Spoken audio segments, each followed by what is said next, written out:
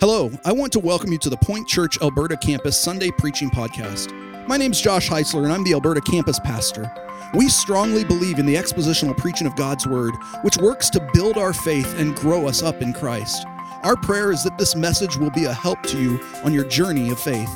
Now join us as we get to the point. If you've got your Bibles, I hope that you have them. Would you open them up to the book of Joshua, chapter 24? Joshua chapter 24. If you don't have a Bible, there are hardback black Bibles underneath your chairs in front of you. If you're going to grab one of those, and I would encourage you to go ahead and grab one, you're going to want to turn to page 198. We've made it. Today is our final Sunday in our series in the book of Joshua, which we've been in since January. It's almost July, and we've kind of gone fast through this book. I feel like we've kind of passed over enough that we could come back and just do it all again in a couple of years, but we've been working through this, and as we've been working through this book over the last 6 months, my prayer is that this series has been an encouragement for you. As we've studied through this book, we've had this intricate tapestry of God's faithfulness laid out before us for us to observe. God is faithful. He does what he says he'll do. He keeps his promises. Now, there are times where maybe it doesn't feel that way, where life gets hard, where challenges come our way, but even still, even in those times, God is faithful. And that's an encouragement for us. This book that details the history of Israel's entry into the promised land is also a history of God's steadfast fidelity to his people. And as we come to the end of this book, what we're going to see is that God's faithfulness in the past presents us with a choice in the present that will determine our future. We're going to see that here. Remember, the book of Joshua is more than just a book of history. This is God's word to us and for us. And everything that we're seeing in the book of Joshua is leading us to come to a conclusion. Everything we've seen in this book is leading us to recognize that we have a choice to make as followers of Jesus. And we're going to see that here at the end of the book of Joshua. Now, the last chapter of this book is comprised primarily of this speech that is made by Joshua to the people of Israel as he's giving some sort of final instructions to the people. And after that, there's this short epilogue that just kind of closes it all out. But Joshua's speech, it begins in verse 2 with a word from the Lord. In verses 2 through 13, the Lord reminds the people of all of his works in salvation history leading up to that point that they're standing there that day. It begins with how the Lord called Abraham from serving other gods to serve him alone. And from there, it covers all those high points of salvation history. He recounts the lives of Isaac and Jacob and Esau, and then he talks about the sojourn and slavery in Egypt. He talks about their miraculous rescue from bondage, the exodus in the wilderness, the conquest of Canaan, the giving of the land. And after going through all of that, he concludes in verse 13 by reminding the people that the houses and the cities that they live in, and even the food that they're eating, all of it is a gift from God himself. The first third of Joshua 24 is a reminder that the Lord himself is the one that's given all of this faithful blessing to his people. The first third of this chapter is reminding us of God's faithfulness in the past. But after Joshua proclaims the Lord's message to his people, Joshua himself is going to step in and he's going to start making a few comments of his own. And like an attorney pleading his case before a jury, he presses the people to make a choice. And that's the part of the speech that we're going to focus on today. So we're going to dive right into Joshua chapter 24. We're going to begin at verse 14, and we're only going to look at 7 verses. So verse 14 to verse 21. Hear the word of the Lord. Now therefore, fear the Lord and serve him in sincerity and in faithfulness. Put away the gods that your fathers served beyond the river and in Egypt, and serve the Lord. And if it is evil in your eyes to serve the Lord, choose this day whom you will serve, whether the gods your fathers served in the region beyond the river, or the gods of the Amorites in whose land you dwell. But as for me and my house, we will serve the Lord." Then the people answered, "Far be it from us that we should forsake the Lord to serve other gods. For it is the Lord our God who brought us and our fathers up from the land of Egypt, out of the house of slavery, and who did those great signs in our sight and preserved us in all the way that we went, and among all the peoples through whom we passed. And the Lord drove out before us all the peoples, the Amorites who lived in the land. Therefore we also will serve the Lord, for he is our God." But Joshua said to the people, "You are not able to serve the Lord, for he is a holy God. He is a jealous God. He will not forgive your transgressions and your sins. If you forsake the Lord and serve foreign gods, then he will turn and do you harm and consume you after having done you good." And the people said to Joshua, "No, but we will serve the Lord." This is the word of the Lord. Let's pray. Father God, as we look at just a portion of this final speech in the final chapter of the book of Joshua, I ask that you would speak to each one of us.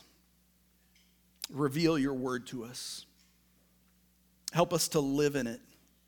Help us to recognize that as the book of Joshua comes to a close, it is presenting us with a choice that we too need to make here in Alberta in 2022.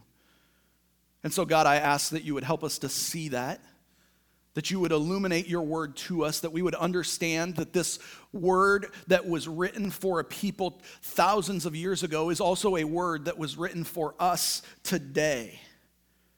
Would you help us to hear the message of this book in a powerful way and then apply it to our lives, that we might live lives that make much of your name, that we might live lives where we're on mission for you every single day. God, you have been so faithful to us in the past. Help us not to take that for granted, but help us to see that your faithfulness in the past spurs us on to live for you in the future. We love you, Lord Jesus. It's in your beautiful name I pray. Amen. We live in a society that loves the soundbite. You know what I'm talking about when I say a soundbite, right? It's that short, catchy statement that's meant to grab our attention and communicate some point. Soundbites are everywhere. We hear them all the time. And these days, our politicians and our commentators, they will write entire speeches around the soundbites. Because soundbites, they tend to be memorable. And there are some very famous soundbites. I'm going to throw a couple at you. I'll bet you that most of you can finish them, right? So here's a couple. Ask not what your country can do for you. Ask what you can do for your country, right? This one's a little bit harder. These are for my 80s friends, okay? Mr. Gorbachev, tear down this wall, right? Read my lips. No new taxes. Right? Sound bites can be memorable. They can be effective. But often, sound bites leave something out. President Kennedy's first inaugural address didn't just call for selfless service to country. It also outlined a new approach for how modern democracies would confront Soviet aggression. And President Reagan's speech at the Brandenburg Gate in West Germany didn't just call for the wall to be torn down. It called for economic freedom and political freedom and nuclear disarmament. And President Bush's nomination acceptance speech at the 1988 RNC convention didn't just promise no new taxes. It celebrated the value of the family and proposed a new course for the movement that we call compassionate conservatism. Sound bites, they can grab our attention, they can communicate important things, but often they don't communicate everything. And in our text today, we have what I would argue is one of the most famous sound bites in the entire Bible. As for me and my house, we will serve the Lord.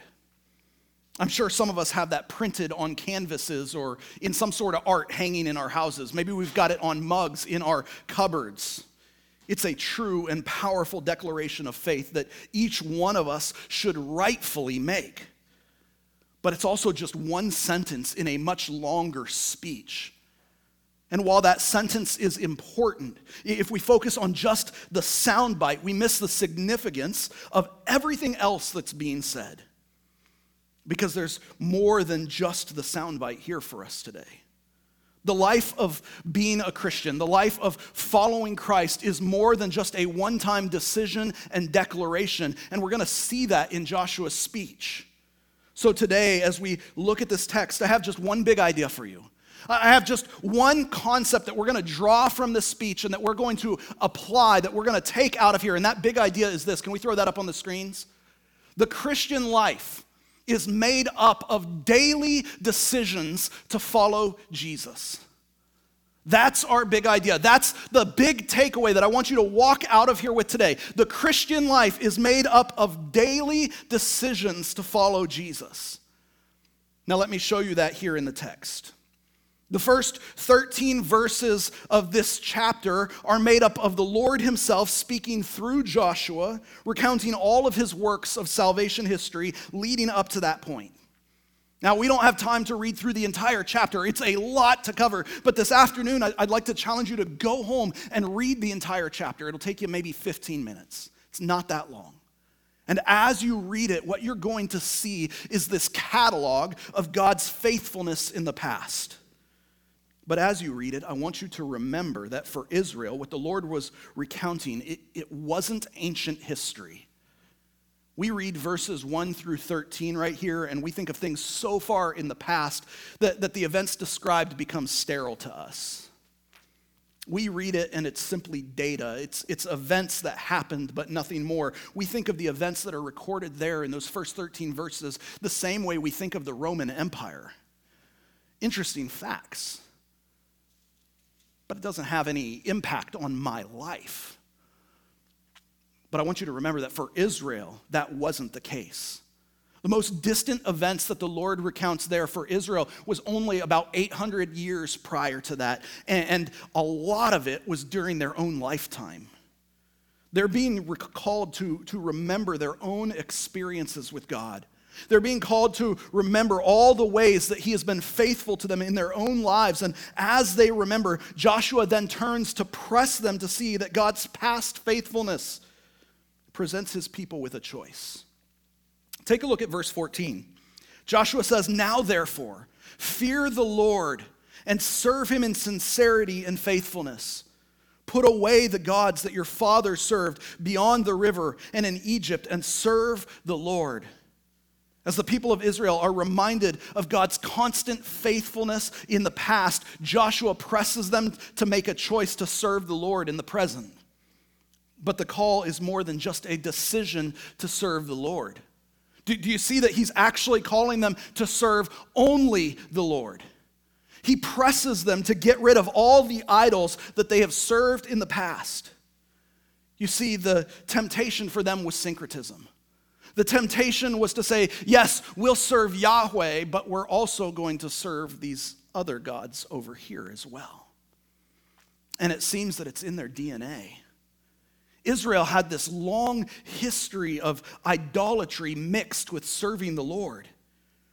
Remember, this speech began by calling to mind how the Lord had called Abram out from serving pagan gods on the other side of the Euphrates River.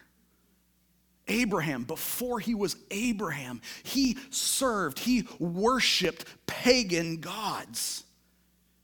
And while Abraham did have a close walk with the Lord, and he worked to ensure that his children and his family did as well, within a few generations, idols are back in the family's possession. All you got to go do is just fast forward a couple of chapters in Genesis to Genesis 31. We're 2 generations removed from Abraham. But there in Genesis 31, we read how Jacob's favorite wife, Rachel, stole her father's Mesopotamian household gods. She stole these idols. She hid them from Jacob. She hid them from her father to bring them with them as Jacob led his family back from Mesopotamia into Canaan. And both in Leviticus and Deuteronomy, we see the people of Israel condemned because they're worshiping Egyptian gods.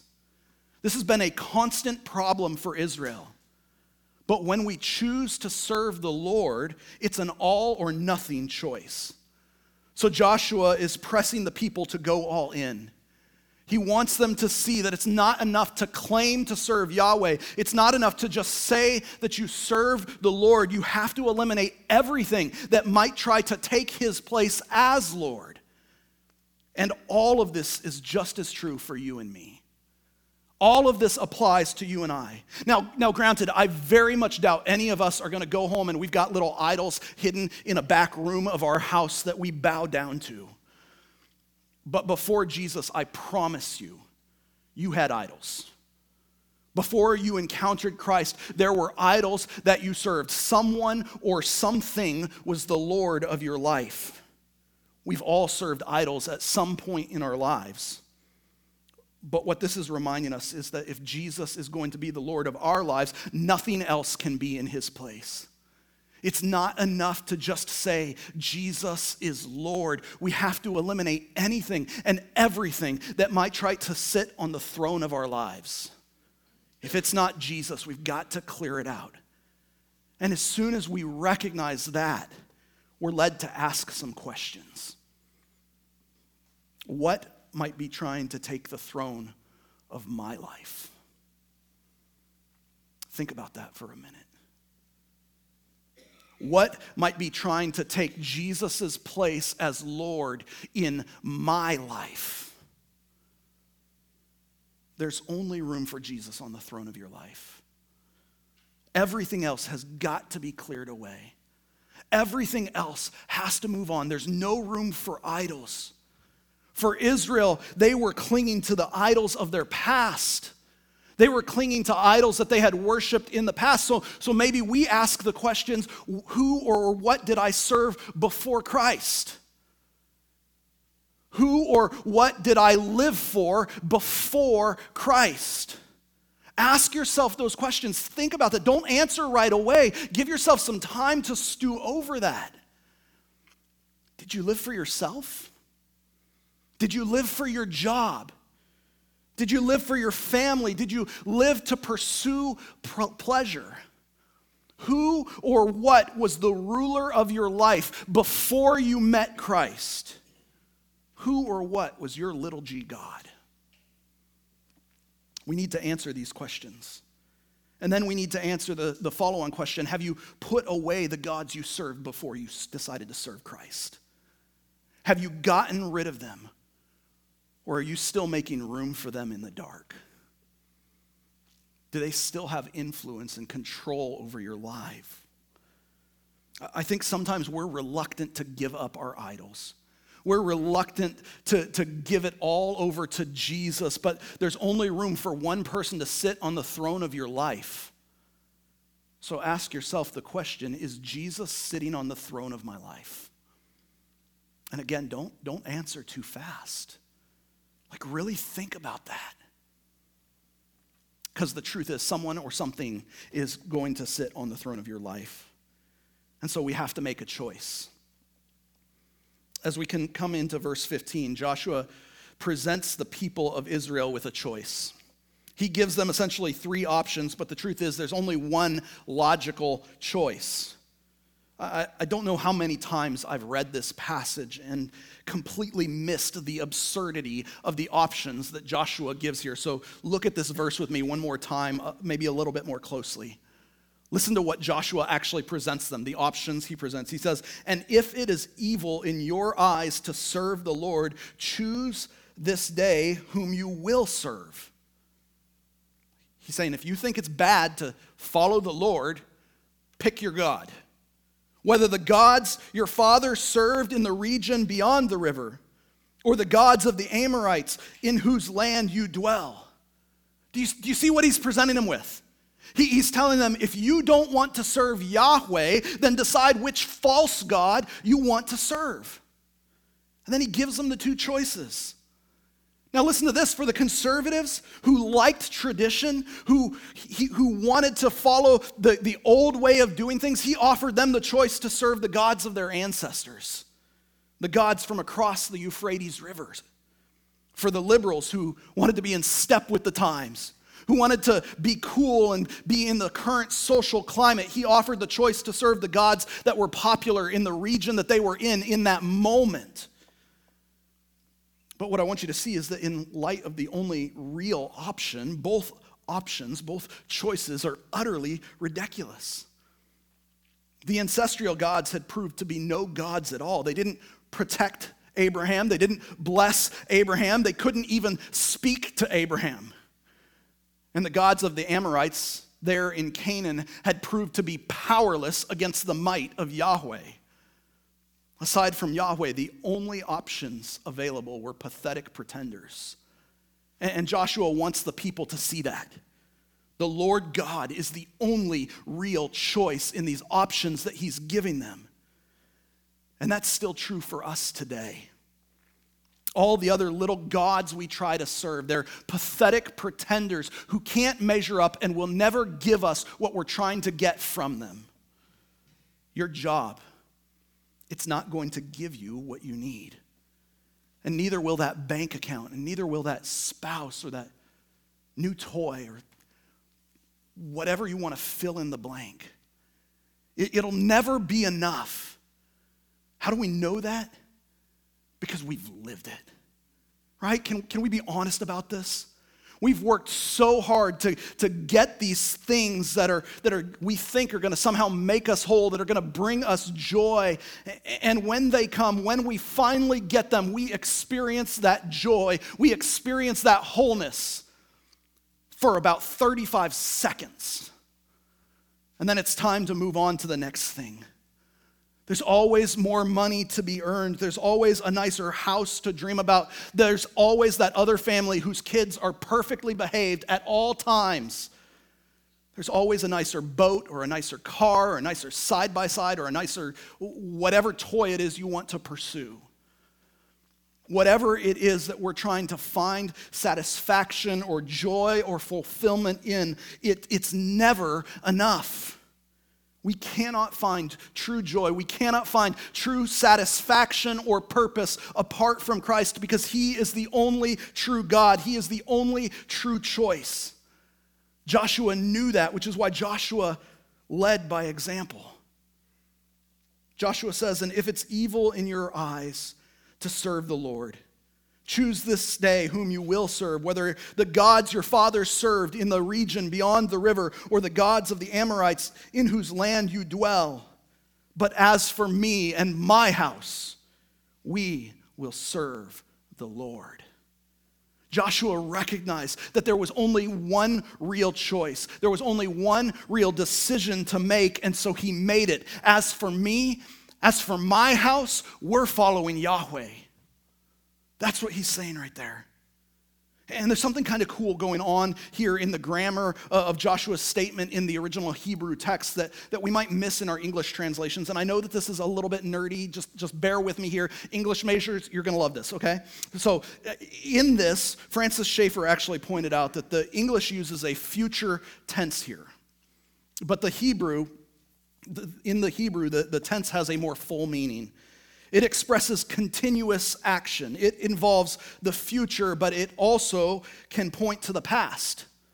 So Schaeffer says Joshua was undoubtedly affirming, "I have chosen and will choose." This is the character of Joshua. He chose and he chose and he chose and he kept on choosing. The choice to follow the Lord, the choice to serve the Lord, it's a daily choice. And that's what Joshua was saying right there. It's not a once and done thing. Daily, we choose to follow Jesus. Every day, we wake up and we say, "Today, I'm going to serve you. Today, I'm going to follow you as the Lord of my life." That's what Joshua was doing. And I think it's kind of just coincidental or God's good providence for us that we're talking about this on Father's Day. I'm not going to beat up on dads, but I want you to see the example that's given to us as fathers right here. Because Joshua, the leader, in addition to just declaring his faith, was also setting an example for all of the people who looked up to him so that they could follow him.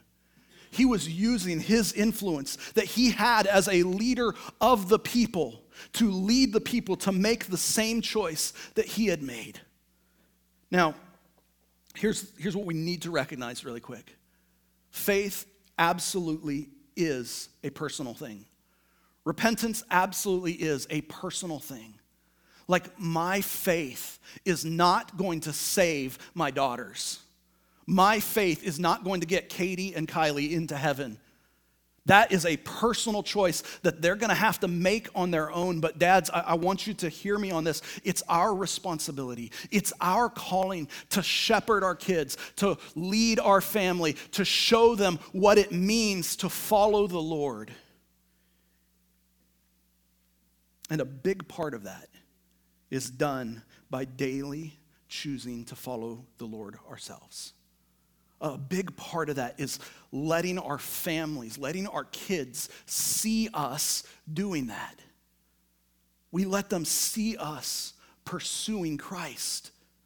We let them see us opening up our Bibles and studying our Bibles. We let them see us seeking the Lord in prayer. We let them see us demonstrating humility and repentance and what that looks like. Dads, if you want your kids to know what it means to be humble, to know what it is to repent, then when you sin against your kids, repent. Go to them and say, listen, I'm sorry. I was wrong. I sinned against you. I sinned against God, and it's not okay. Will you forgive me? It's not an easy conversation for a dad to have, but it is a necessary conversation. And don't put the word but into that conversation, because as soon as you say, I'm sorry, but, everything you just said is erased. Demonstrate genuine humility and repentance to your kids, and it will help them to know how to model that and do that themselves. That's for free. That's just a side note. We demonstrate what it means to serve the Lord. We choose daily to serve the Lord. We use our influence to be an example, to lead our families to know and love and follow the Lord. But as Joshua leads the people, I want you to see that the people responded to his leadership.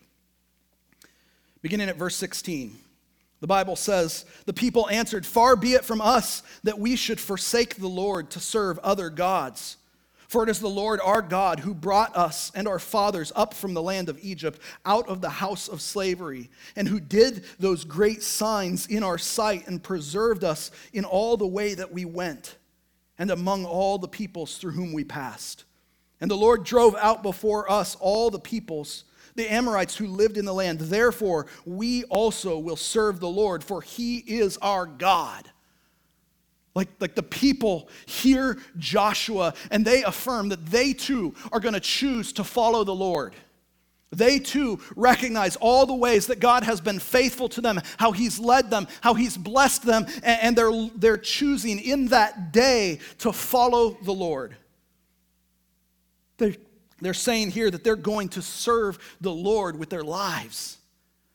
And as they say that, what we expect to hear is Joshua saying yes and amen. Right? As they say, we're going to follow the Lord, what we expect to hear is Joshua saying, that's great. Now go and live for the Lord. Obey his commands. Serve him with everything you've got. But that's not what he says. Right? And we got to deal with this. So look at verse 19. The Bible says, "But Joshua said to the people, you are not able to serve the Lord." What?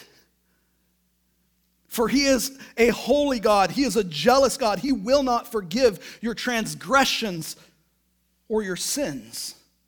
If you forsake the Lord and serve foreign gods, then he will turn and do you harm and consume you after having done you good." That feels like it's coming out of left field, doesn't it? Like Joshua has just spent all this time recounting God's faithfulness over and over again and pressing the people to choose to follow the Lord, to choose to serve him with their whole lives, to live the mission that he's given them to live. He's spent all of this time building up to that, and then when they say, yep, that's what we're going to do, he says, you can't do it. What's going on with that? This doesn't make sense. Until you recognize that what Joshua is doing is calling the people to count the cost. He wants them to know what it is they're signing up for. Because it's really easy to make a decision in the heat of the moment. I mean, imagine what this must have been like for the people here. They're all gathered together. They've just heard this word from the Lord. They've just been reminded of all the ways that God has blessed them over and over and over again. Like, this is an awesome worship service that's happening. There's this passion that's burning in them as they're hearing all of this. And in that moment, it would be so easy to be like, yes, that's what I want. Yes, I want to serve the Lord. I want to follow him the rest of my life. But what Joshua is doing here is he's pausing to remind the people that they need to count the cost. This shouldn't be an emotional decision.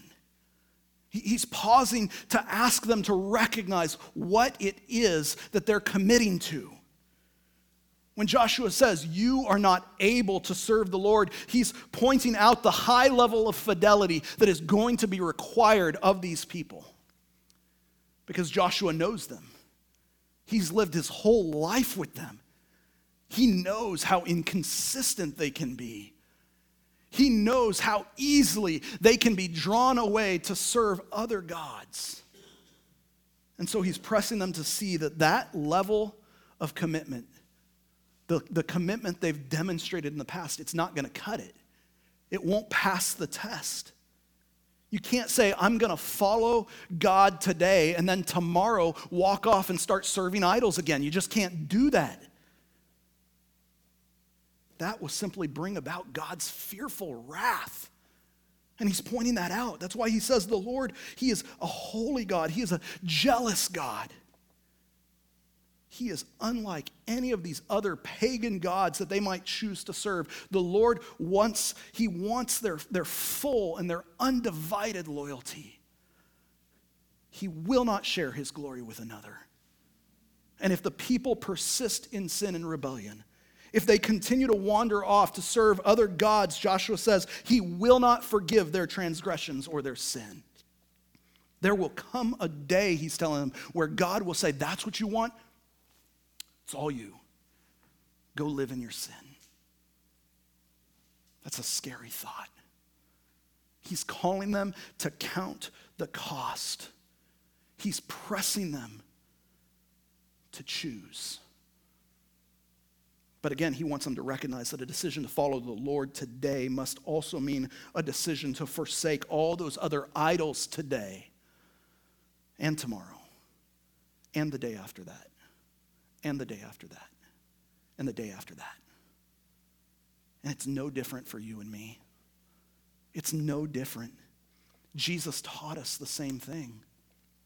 In Luke chapter 9, flip over there if you'd like. Jesus' ministry, it's on fire. He's cast out demons. He's raised the dead. He has fed these massive crowds of thousands. And as all of that's going on in Luke chapter 9, beginning at verse 18, we're told that it happened that he was praying alone. The disciples were with him, and he asked them, who do the crowds say that I am? And they answered, John the Baptist, but others say Elijah, and others that one of the prophets of old has risen. Then Jesus, he said to them, but who do you say that I am? And Peter answered, the Christ of God. Jesus' disciples are seeing all of this. They're hearing all of this. They're excited about the prospect of who Jesus was, who he is, and he is the Christ. He's the anointed one. He's the one who's come to redeem and rescue and reconcile Israel. But in the middle of all that excitement, Jesus stops to press on his disciples to remind them what will be required to be his disciples. He stops to remind them to count the cost. He tells them how he's going to suffer, how he's going to die, and on the third day he's going to rise again. And then in verse 23, he says, if anyone would come after me, let him deny himself and take up his cross daily and follow me. Do you see what Jesus is doing right here? Do you see the option he's presenting to them? He's calling them to count the cost. The pursuit of Christ is going to require us to go all in. Jesus told them to take up their cross. That's not a light thing. Now, we've taken that phrase and we've watered it down. We talk about the annoyances that we encounter in our life, and we'll say things like, oh, that's just my cross to bear. That's not what Jesus is talking about here. The cross wasn't a sliver in your hand. The cross was an instrument of torture and death. Following Jesus doesn't mean we're going to have the occasional annoyance. Jesus is saying, if you're going to be my disciple, you have to die to self. He's saying anything and everything that wants to rule in my place has got to be put to death so that you can follow me, so that you can be my disciple. You have to choose to put those things to death. And did you notice how often he tells you to choose? It's a daily choice. He tells us to take up our cross daily and follow him. Daily I kill those idols. Daily, I put my flesh to death. Daily, I pick up my cross and I follow Jesus. Joshua was pressing Israel to consider the cost of following the Lord, and so was Jesus. The cost is daily. Our big idea from today: the Christian life is made up of daily decisions to follow Jesus. Daily we choose. And as we come to verse 21, we see that the people recognize that and agree. The Bible says, the people said to Joshua, no, but we will serve the Lord. They're all in. They're going to follow. After this, there's this covenant renewal ceremony where the people promise to serve the Lord, and then there's an epilogue. Joshua lives to be 110 years old, and when he died, they buried his tomb there in the promised land. And Israel served the Lord all the days of Joshua and then all the days of the elders who had lived and ruled with Joshua but outlived him, and then the book comes to an end. Israel chose. And the way this book comes to an end, you can almost tell that the author is basically presenting us with two options. One option. The feel of the end of Joshua, it almost, as you're reading it, it almost feels like the author's saying, you've read all about Joshua. You've read all about Israel. You've read how they chose. Now what will you choose? Who will you choose to serve today? Will you choose to serve the Lord today? Will you choose to follow Jesus today? This book that is all about God's faithfulness, this book that calls us to serve the Lord with obedience, is concluded by this powerful reminder and invitation to serve the Lord. Joshua, the person, he modeled it throughout his entire life. And in this final recorded speech, he encouraged us to live like he lived, to make the choice to serve the Lord every single day. Because the path of discipleship, it's one we walk one day at a time. Each day we wake up and we say, Lord, today I'm going to serve you. Today I'm going to follow you. Today I'm your disciple.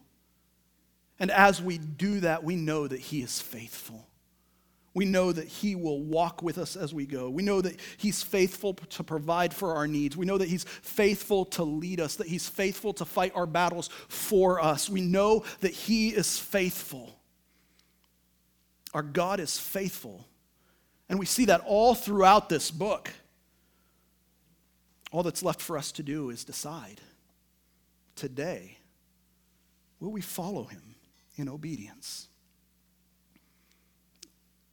The Christian life is made up of daily decisions to follow Jesus. So what will you decide today? That's how the book ends. It ends with us having this choice. Who will we follow? Who will we serve? The idols we make up that can't meet our needs, or the God who is faithful to meet every need? Let's pray. Thank you for listening to the preaching podcast from The Point Church. If you would like more information about our church, or if you have any questions, you can find us online at tothepoint.church.